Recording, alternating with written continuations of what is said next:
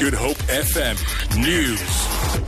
Good evening. Popular Kwaito musician Mandoza has died. A family spokesperson has confirmed that the singer, whose real name is Duduzi Shabalala, died in a Johannesburg hospital just after midday. Mandoza recently performed at the SABC's thank you concert at Orlando Stadium in Soweto. He's been battling with brain cancer. Bokang Seatleko is the family spokesperson. It was done, I think, at 12:15 because earlier today we took him to hospital at Charlotte McClay Hospital. At this time, it's sad for everyone. Hey, we just can't believe it. It's just hard. It's just hard. We just cannot believe it. The wife is at home at the moment. I'm on my way from the hospital to his house. The ANC in the Western Cape says it will challenge the deployment of Loyiso Nkola in a highly paid job at the city of Cape Town. The city earlier confirmed the appointment of the leader of Seskona People's Rights Movement as Executive Support Services Officer to a MACO member for utility services. This at a salary of more than 700,000 rand per annum.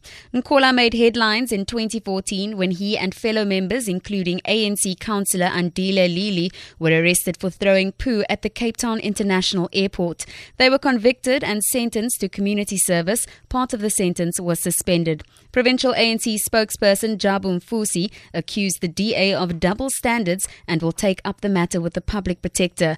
The city says Nkola has extensive experience as a former councillor and in political mobilization at grassroots level. Deputy Minister of Agriculture Bheki Cele has called on communities to learn how to adapt to using less water. He made the call at agriculture's biggest event, the Agri Mega Week in Bredasdorp in the Overberg. Issues around water security in light of the country's drought crisis was high on the agenda at this year's event. Experts have blamed climate change for the low rainfall and the impact on the agricultural industry. Cele says water is a precious commodity right now.